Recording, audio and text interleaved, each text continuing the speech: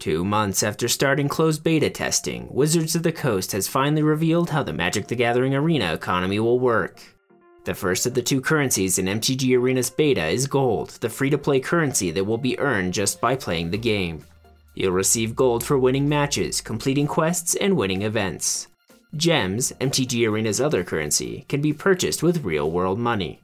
Both gold and gems can be used to buy packs and enter events, and Wizards stated in their Twitch livestream that gold can be used for all gameplay content except for cosmetics, which will likely require gems to obtain. Cards, on the other hand, can be earned in 6 different ways: booster packs, draft packs, daily match wins, weekly match wins, wild cards, and the vault. Cards can be opened in both booster packs and draft packs. Normal booster packs will contain 8 cards, 5 commons, 2 uncommons, and 1 rare or mythic. Draft packs will have 14 cards and will be the same as physical packs, just without a land.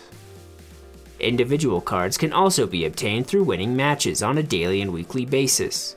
Every day you'll get a random card for each match win, up to a limit of 30, with an increasing chance of receiving a rare the more wins that you have. Every week you'll also be able to earn up to 4 wild cards, a common for 2 match wins, an uncommon for 5 match wins, and a rare mythic wild card after your 10th win of the week.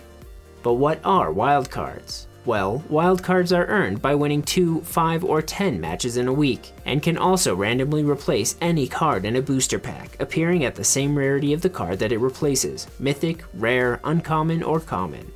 A player can use a wild card to choose any specific card that matches the rarity of the wild card. So if you receive or open an uncommon wild card, you'll be able to turn it into any uncommon card that you'd like. Wild cards cannot be purchased with either gold or gems, and don't have to be used immediately, meaning you can save them to use later. Finally, the Vault is a progression system for acquiring individual cards. You can progress your Vault in 2 ways: by opening your 5th copy of a card, which will add to your Vault's progress meter rather than going to your collection, or by just opening packs. Once you fill up the meter, you can open your Vault and receive a reward. For now, Wizards will be testing rewarding wildcards and other unspecified items for completing a Vault. Like wildcards, Vaults cannot be bought or advanced with gold or gems, and do not have to be used immediately. To the dismay of many Magic fans, there will not be a crafting system like in Hearthstone. Wizards stated that they didn't want players to feel like they had to destroy their collection for a chance to obtain a card that they needed. Instead, Wizards wants MTG Arena to be extremely generous with its card rewards, allowing most players to get the cards they want fairly quickly. This generous but random process will be augmented by weekly wildcard rewards and vaults, which will be the main way for players to obtain specific cards. These new economy features will be available in the MTG Arena beta starting on Thursday, January 18th, with the deployment of the Rivals of Ixalan patch.